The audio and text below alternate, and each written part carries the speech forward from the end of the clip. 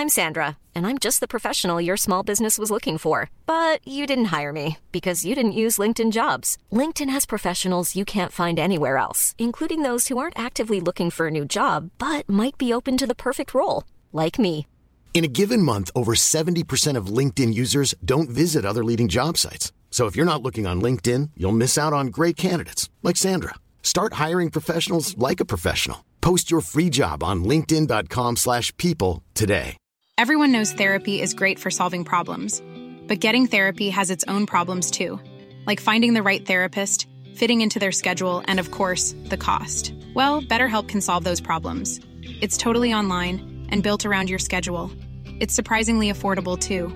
Connect with a credentialed therapist by phone, video, or online chat, all from the comfort of your home. Visit BetterHelp.com to learn more and save 10% on your first month. That's BetterHelp, H-E-L-P.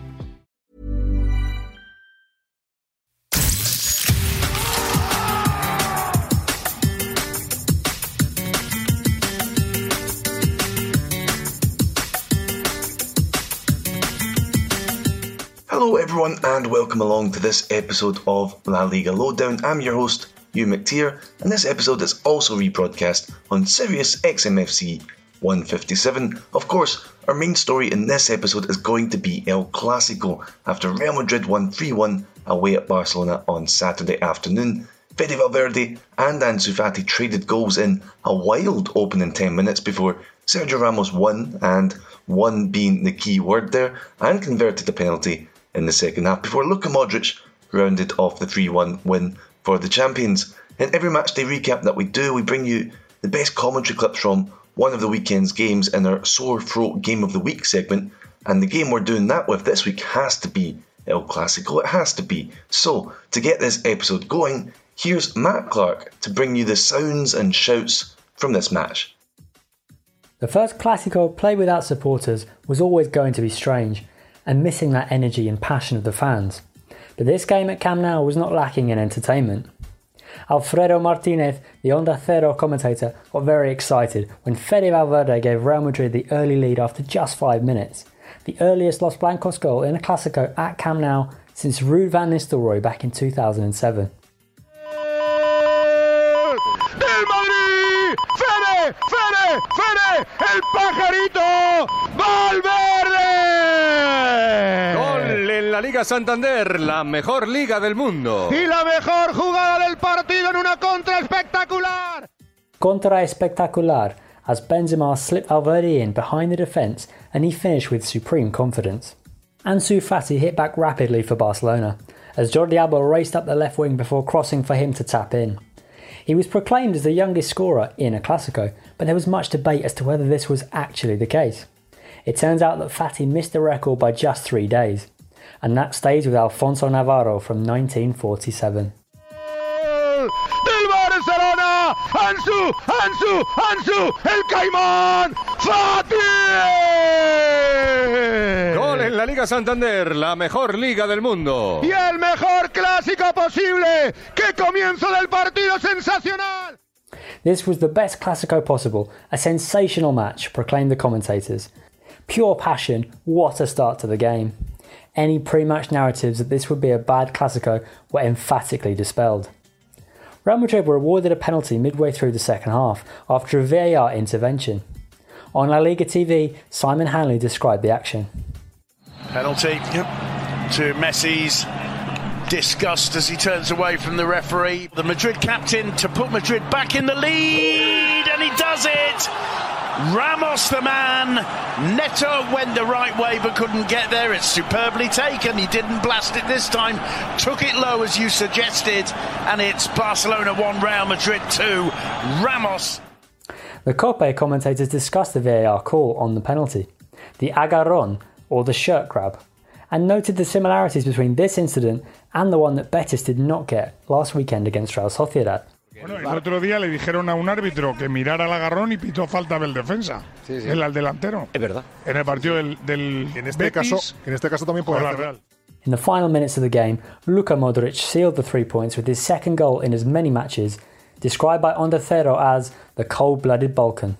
taking pleasure as he danced around Neto to caress the ball deliciously with the outside of his foot to wrap up the game.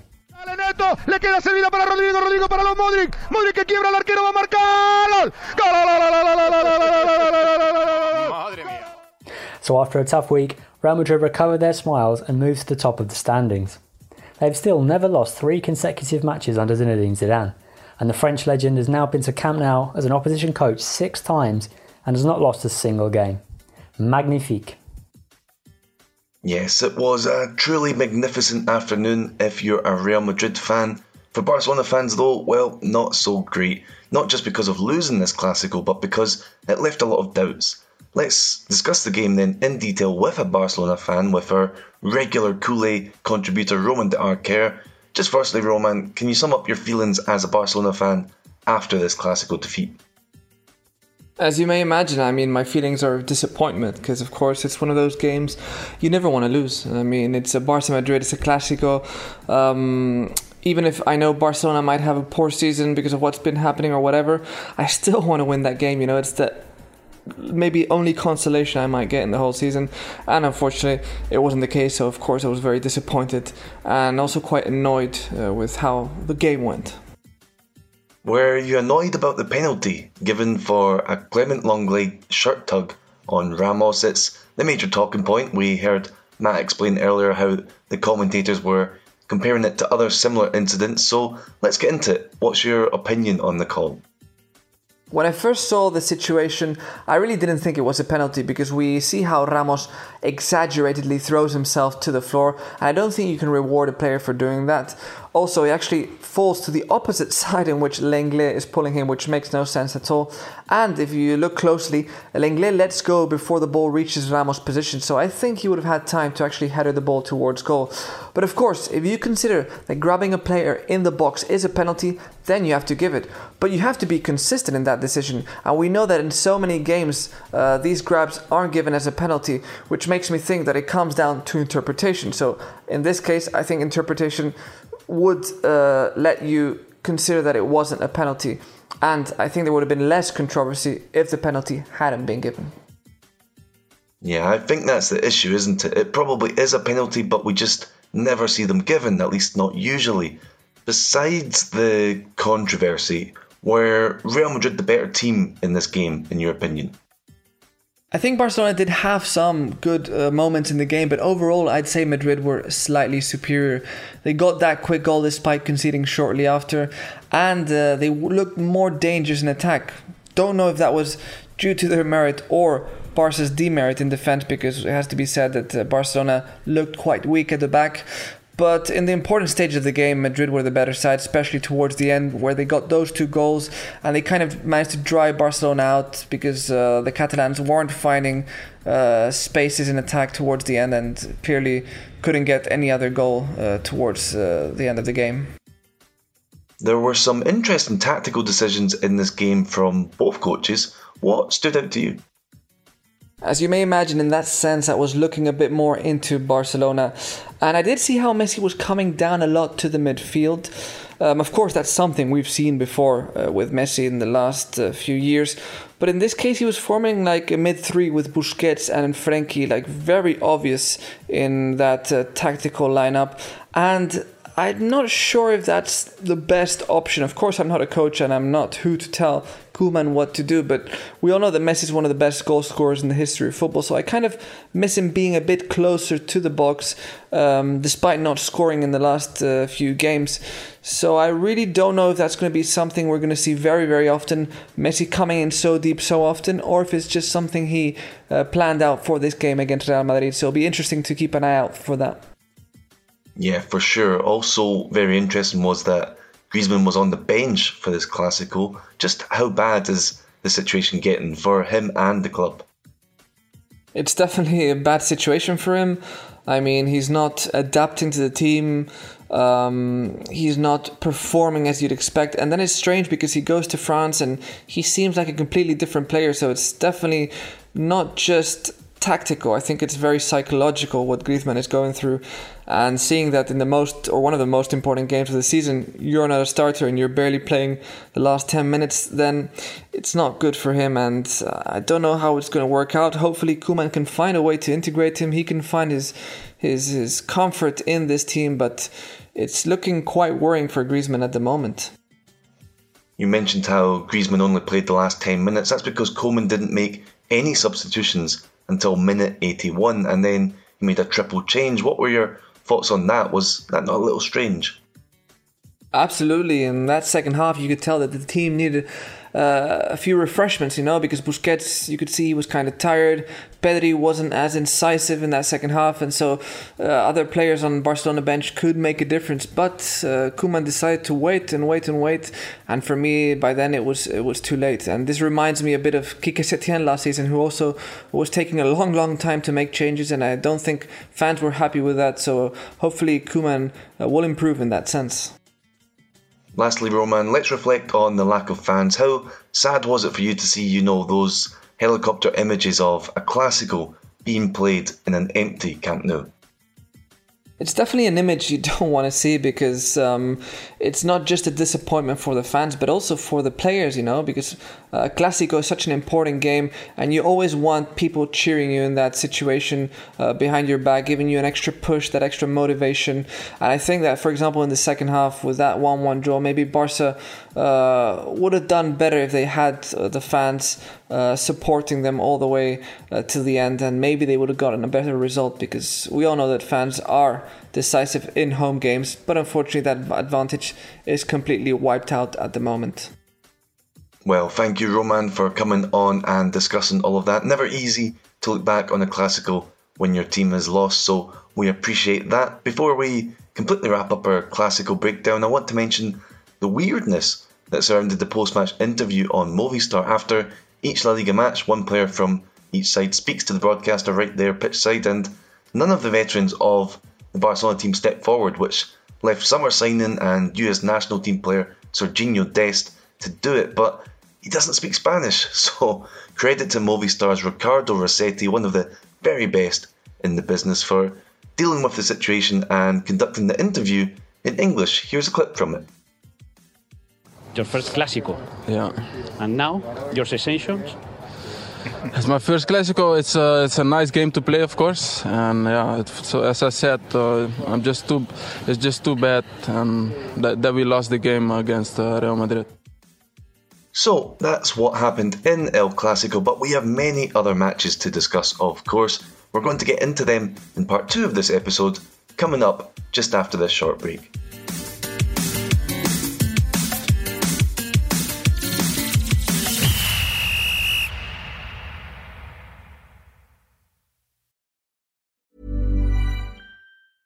Hiring for your small business? If you're not looking for professionals on LinkedIn, you're looking in the wrong place. That's like looking for your car keys in a fish tank. LinkedIn helps you hire professionals you can't find anywhere else, even those who aren't actively searching for a new job but might be open to the perfect role. In a given month, over 70% of LinkedIn users don't even visit other leading job sites. So start looking in the right place. With LinkedIn, you can hire professionals like a professional. Post your free job on linkedin.com/people today. Hey there, it's Michelle Norris. I'm host of a podcast called Your Mama's Kitchen. When I travel, I'm usually looking for a way to find a taste of home when I'm not at home. And one of the things I love to do when I am at home is entertain. And Airbnb allows me to do that. When I was in California recently, I rented a house that had a great kitchen. And when we were sitting around the table, we're all thinking, we're in someone else's house. Someone could be in all of our homes as well. If you have a home, but you're not always at home, you have an Airbnb. Your home might be worth more than you think. Find out how much at airbnb.com/host. Everyone knows therapy is great for solving problems, but getting therapy has its own problems too, like finding the right therapist, fitting into their schedule, and of course, the cost. Well, BetterHelp can solve those problems. It's totally online and built around your schedule. It's surprisingly affordable too. Connect with a credentialed therapist by phone, video, or online chat, all from the comfort of your home. Visit BetterHelp.com to learn more and save 10% on your first month. That's BetterHelp, H-E-L-P.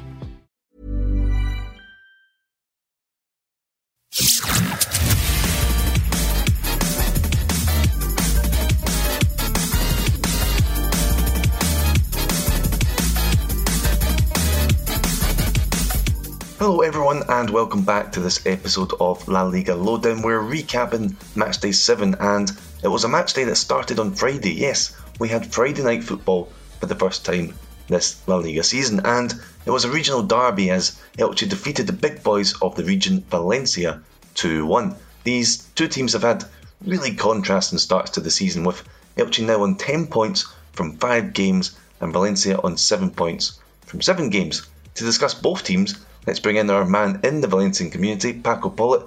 Before we get into Valencia, which we most certainly will, let's talk about Elche. How big a shock is their bright start? It's shocking for me for a number of things. First, they promoted on August 24th and they played their first game on September 26th. They had only 32 days to rest the players, send them on holidays, kickstart the preseason, sign a new manager, sign 14 new players, and begin their journey in La Liga. You have to admit that the odds were stacked against them, and that's why their current run of games is so impressive. Jorge Almiron and the squad are doing a heck of a job, both scoring but especially having an incredible defensive consistency. They are, in my view, hands down, the equipo revelación at this point in the competition.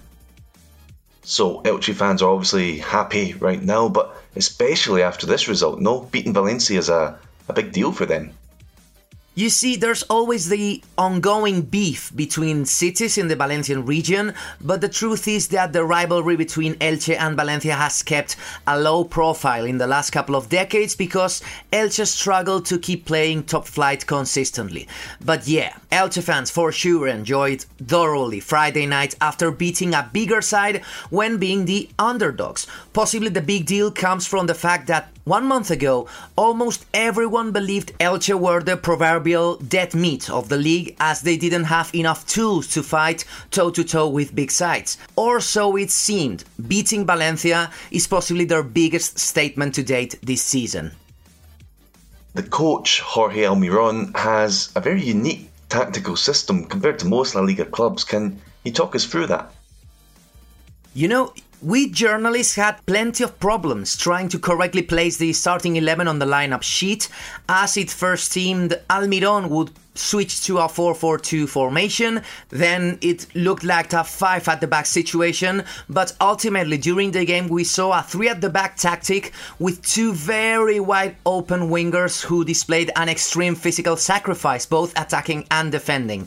On practice, it worked beautifully for Elche in the first half. You only have to look at Josan Fernandez and Fidel, the players on the wing, being the ones who scored both goals for the team. Then Almiron's system could also be considered bulletproof because of how many men are piled up at the back. That's why Valencia, even if they had some clear chances, were unable to level the game after improving in the second half.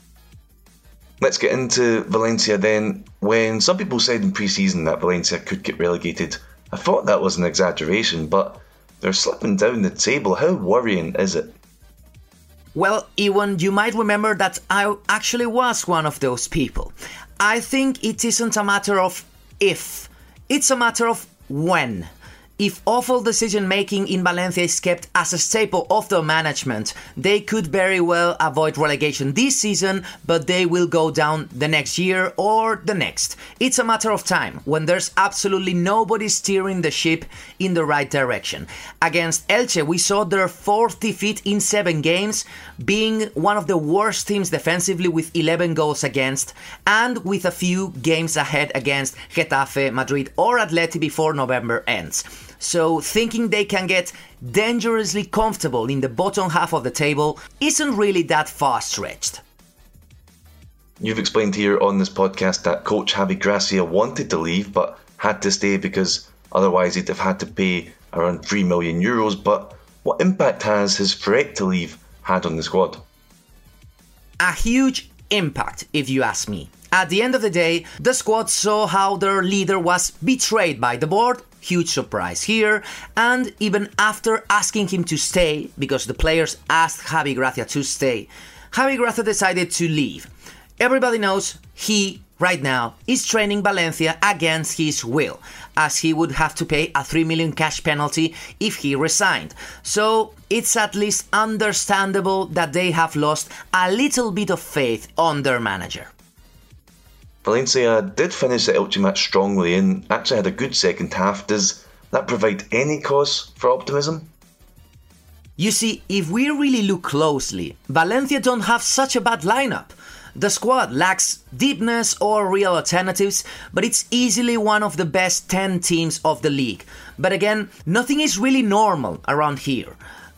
Before the game against Elche, more firings took place in the club, with long-time employees being sacked for no apparent reason, including the press officer for the last 16 years.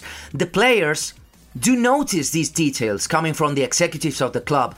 At the end of the day, even if the team tries to deliver good performances, there isn't a proper and healthy working environment surrounding them. And that makes the task incredibly difficult, and also increases the chances of disaster at the end of the season. Thanks, Paco. Let's discuss some of the other most eye-catching results that we had this weekend. Real Sociedad have become the first team to retain their place at the top of the table this season. They came into this round leading away and then won 4-1 at home to Huesca, even if it wasn't quite as easy as that scoreline suggests. That leaves Huesca still without a win, just like Real Valladolid. The Pucela hosted Alaves this weekend, so you thought they'd have a good chance to finally get that first win, but a red card shown to left-back Nacho in the 21st minute left him with an almost impossible task. It looked like Alaves might blow it with some poor finishing and just bad luck in front of goal, but eventually Thomas Pina and Borja Sainz got the goals to make it Real Valladolid 0, Alaves 2. There was also 2-0 when Atletico Madrid hosted Real Betis, as Marcos Llorente scored at the very beginning of the second half and as Luis Suarez scored right at the end of it in stoppage time. But Betis actually started the game really well. They dominated possession in the first half, but they eventually lost to mean that Diego Simeone's home record against Betis is now 8 wins and 1 draw, 0 defeats. He scored 18 goals and just 1 conceded in that time, so he clearly loves this fixture, and well, he is a former Sevilla man, I suppose.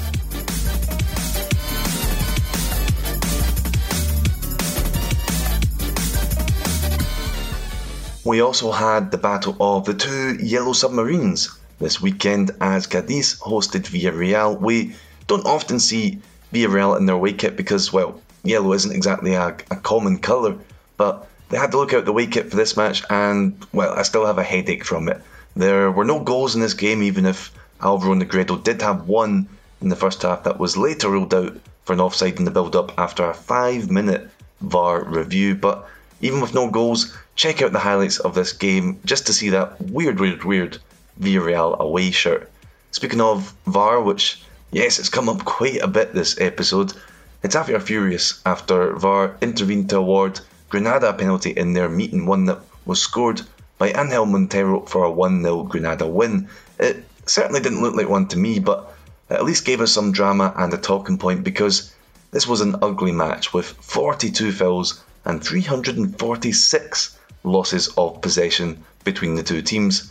Absolute madness. Now, let's have a talk with Gregor Chappell, who joins me from Seville to talk about Sevilla. It's been a tough October for them as they haven't won any of their past 4 matches. I mean, they've had a couple of commendable draws away at Barcelona and Chelsea, but they've lost to Granada and lost to Eibar by 1-0 scoreline. So, Gregor, is there concern creeping in? I'd say there is a little bit, actually. I mean, if the performances were a bit more encouraging, then maybe you wouldn't be so worried, but they haven't really been playing well at all.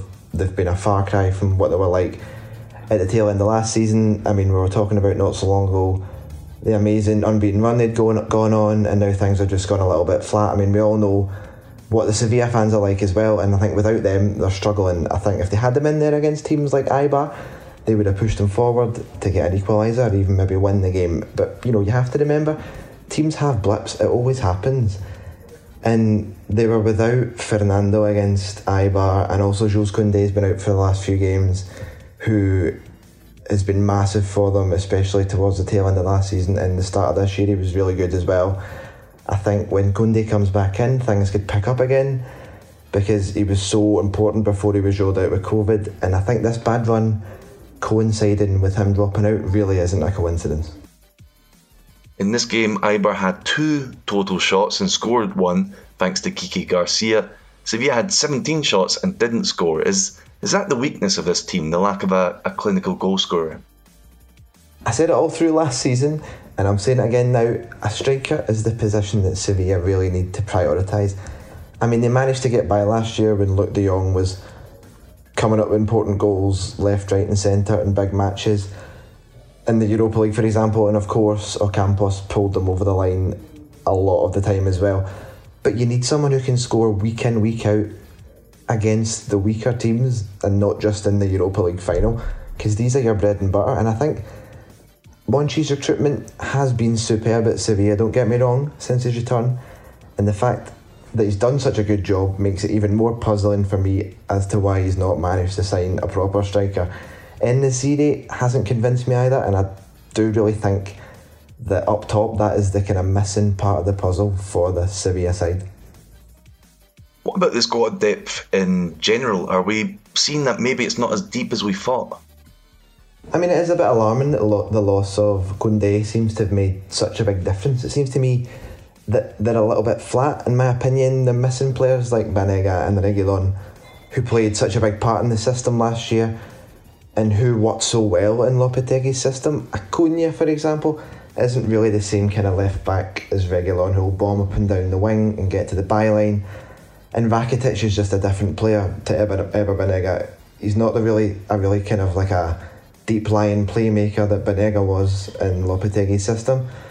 I think the absence of those two this season, as well as the loss of Koundé, like I mentioned before, is maybe showing that this squad isn't actually as deep as we thought. You just have to hope that Lopetegui can find a way to adjust the system when players do drop out. Thanks, Gregor. Now we're going to finish this episode by wishing Osasuna a happy centenary. The club from Pamplona in the Navarre region of northern Spain were founded on October 24th, 1920, and exactly 100 years later they played at home against Athletic Club and won 1-0 thanks to a Ruben Garcia penalty. Even without fans there, this was a huge occasion for the club and for the city. Honestly, it's been a very big deal there. So, to finish this episode, we're going to hear from football journalist and Osasuna fan Ignacy Torné about what this centenary means, and he has a mini history lesson for us too. So, here's Ignacy on why this has been such a special weekend for Osasuna. Club Atlético Osasuna has celebrated its centenary year by beating Athletic Club at the Estadio El Sadar this weekend. So, first of all, for every single club to celebrate the 100th anniversary is one of the highest points of the history. For Osasuna, it's the perfect opportunity to remember the history of the club. Basically, the fans during the last years, they have been trying to recover the memory of the club, the origins, where the club comes from. So that struggle has been very difficult because we have to understand that the Navarre and Basque society, after the Spanish Civil War, they were very punished by the fascist government on that time. So it was like the history was forbidden, completely forbidden. So during the last years, as I was saying, there were different platforms, there were different groups of fans that they were trying to recover the early memories of the club. So finally, the centenary year has been like the perfect occasion to agree with the club and celebrate the origins. So many books have been published by different companies, and the people are starting to learning the most basic and oldest story of Osasuna as a club. With those activities on social media, you can really understand that the activism of the club is very, very passionate and active at the same time.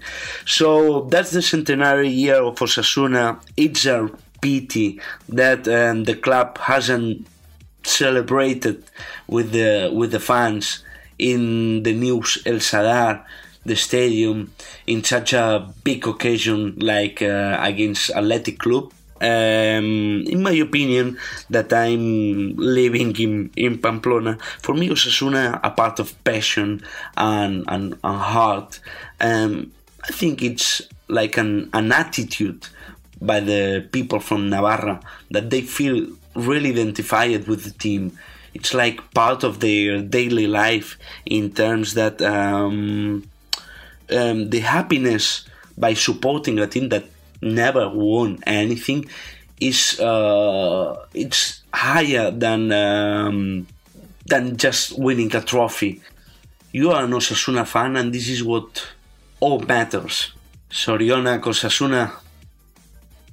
Yes, Zorionak indeed. That's the Basque word for congratulations. That does bring us to the end of this episode, although there's still one more fixture from Matchday 7 that will take place on Monday night between relegation zone sides Levante and Celta Vigo. We can't cover that here as we haven't quite mastered time travel yet, and we do always want to bring you the podcast first thing on a Monday, but be sure to follow La Liga Lowdown on Twitter, where we'll be covering that Monday night game as it happens. For now, my thanks go to Ignacy Tornay for his Osasuna insight, and also to Matt Clark, Roman de Arcare, Paco Pollitt and Gregor Chappelle for their contributions. I've been your host, Hugh McTeer, and we'll be back at the same time next week.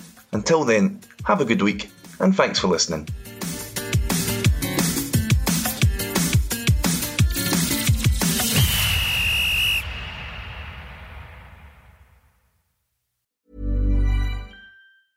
Mom deserves the best, and there's no better place to shop for Mother's Day than Whole Foods Market. They're your destination for unbeatable savings, from premium gifts to show-stopping flowers and irresistible desserts. Start by saving 33% with Prime on all body care and candles. Then get a 15-stem bunch of tulips for just $9.99 each with Prime. Round out Mom's menu with festive rosé, irresistible berry chantilly cake, and more special treats. Come celebrate Mother's Day at Whole Foods Market.